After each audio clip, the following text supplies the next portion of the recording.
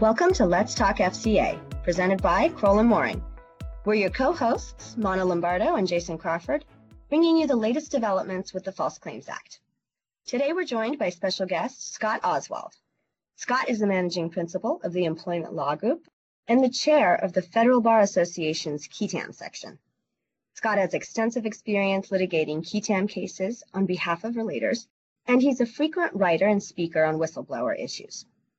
We should note that the views expressed on the podcast are the views of our guests and do not necessarily reflect the views of Kroll & Mooring.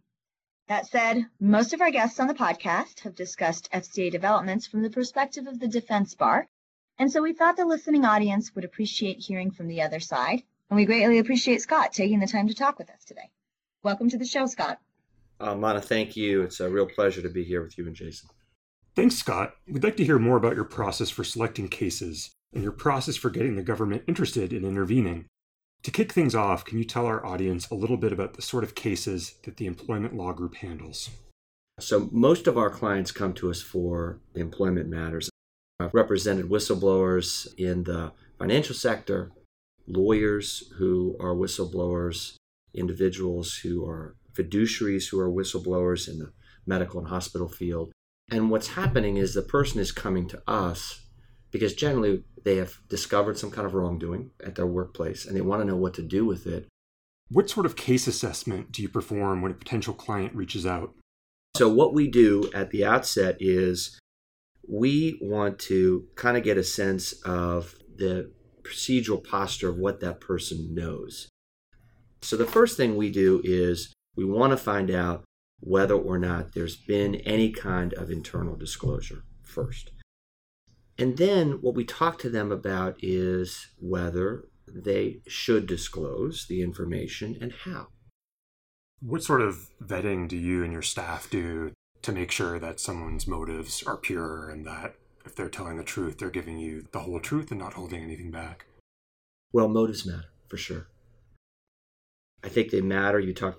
I've talked to lots of U.S. attorneys, assistant U.S. attorneys across the country, and they'll tell you that one of the things that they ask is, they look for is, what's the motive of the whistleblower?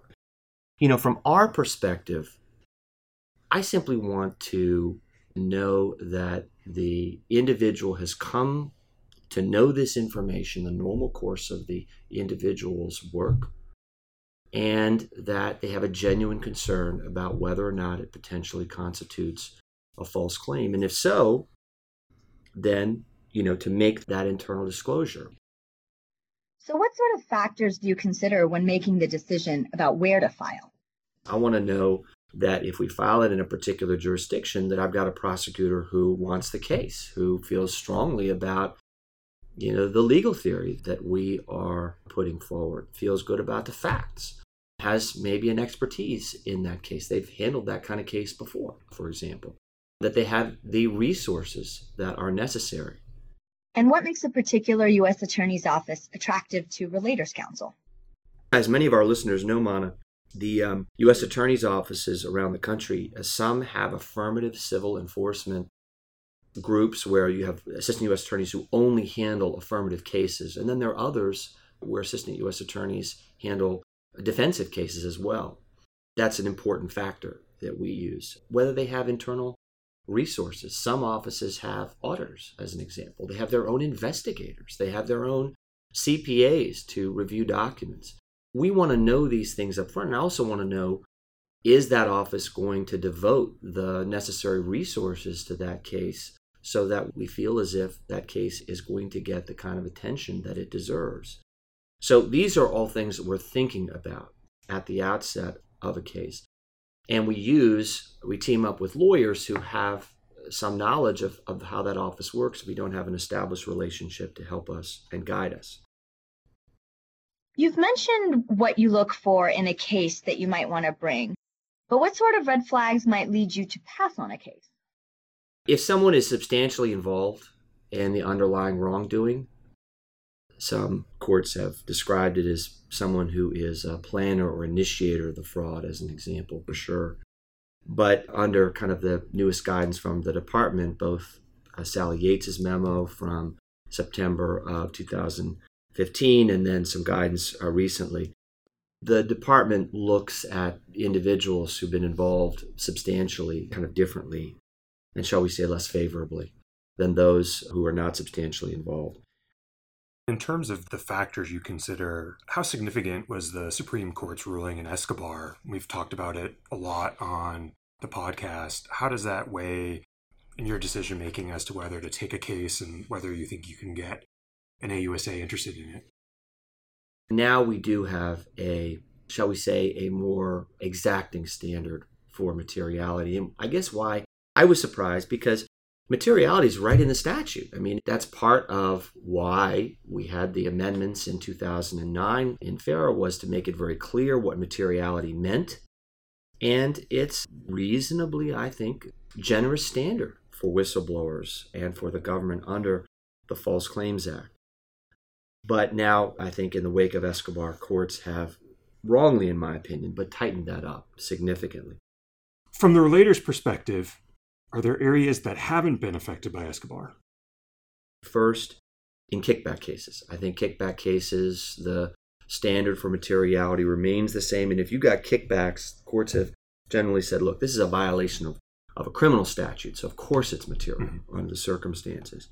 Fraudulent inducement claims, especially in the procurement area, there you've got actual fraud. It goes to the benefit of the bargain. It has to be material.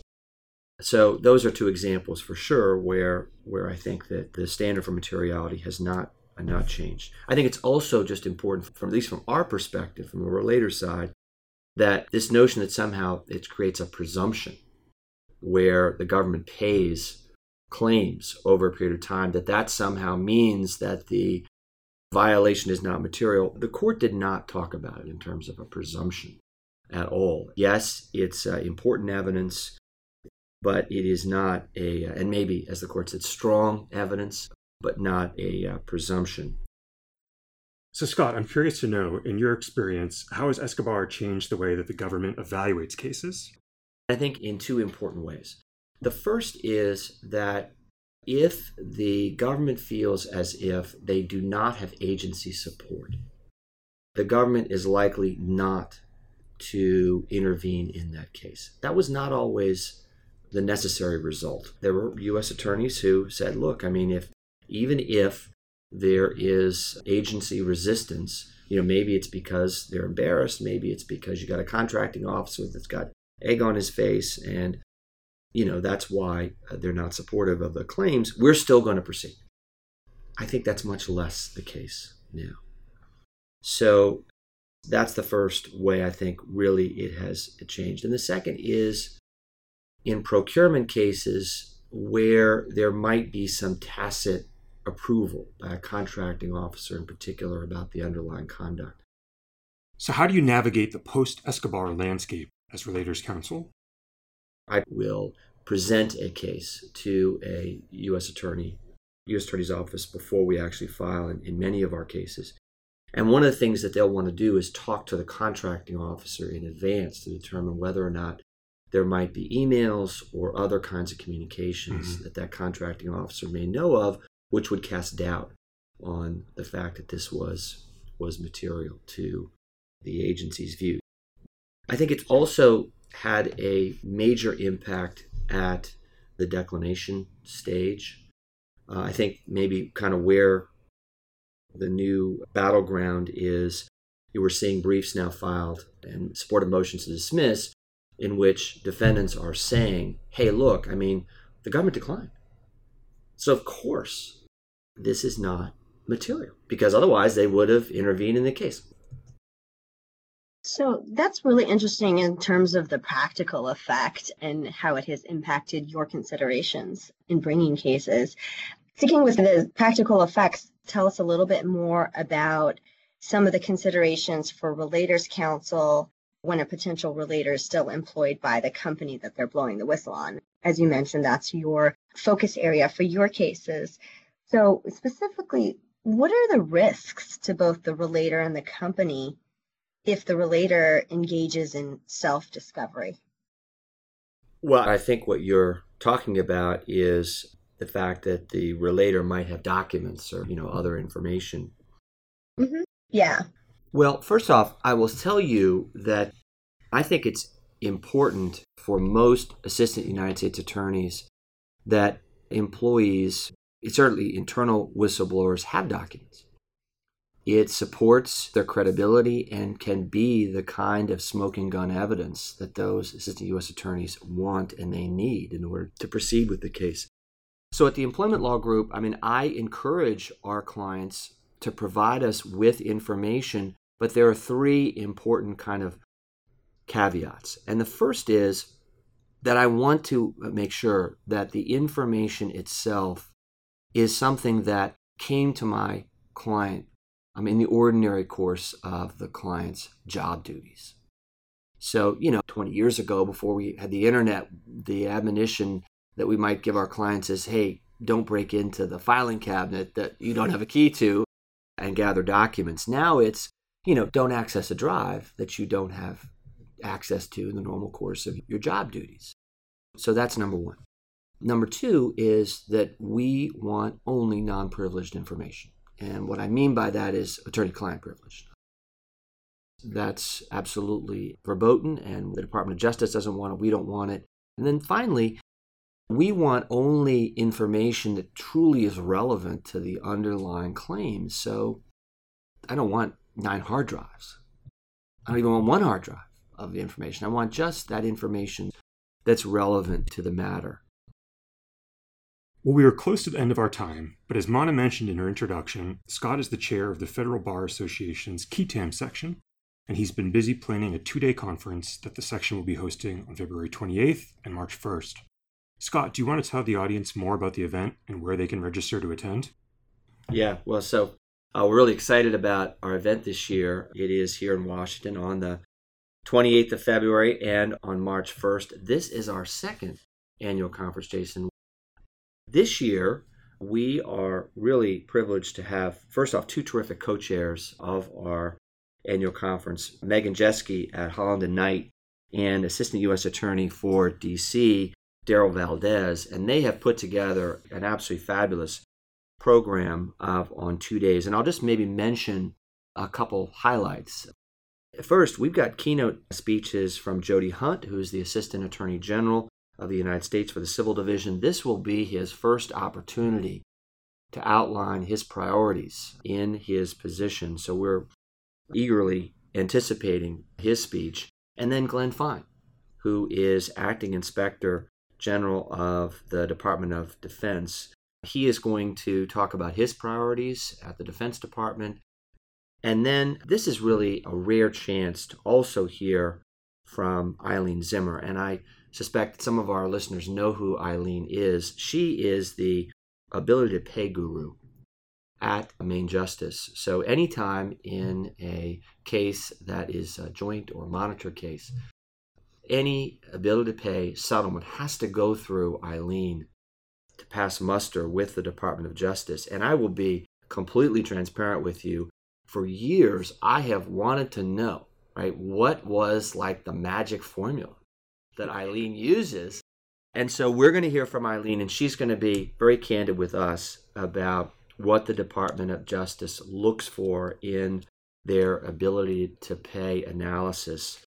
And then we have deep dive panels on topics such as statistical sampling, in the valuation of False Claims Act cases, in how determinations of medical necessity are affecting our cases. And this really is an opportunity to hear from not only those on the Relator side and on the defense side, but also assistant U.S. attorneys. So please register. We'd love to have you for the 2-day conference. You can find the registration link at fedbar.org, KETAM section, KETAM 19. And you can register right there for the conference to occur on February 28th and on March 1st here in Washington. We look forward to seeing you. Thank you for talking with us today, Scott. You're welcome. Thanks so much. Well, that's all for this episode. We want to thank Scott for joining us today and sharing his perspective on the unique issues that arise in FCA matters that are brought by whistleblowers. If you have any questions, I can be reached at 213-443-5563 and Jason at 202-624-2562. We'll see you next time on Let's Talk FCA. Let's Talk FCA is brought to you by Kroll & Mooring LLP. You can find more information at kroll.com/podcasts.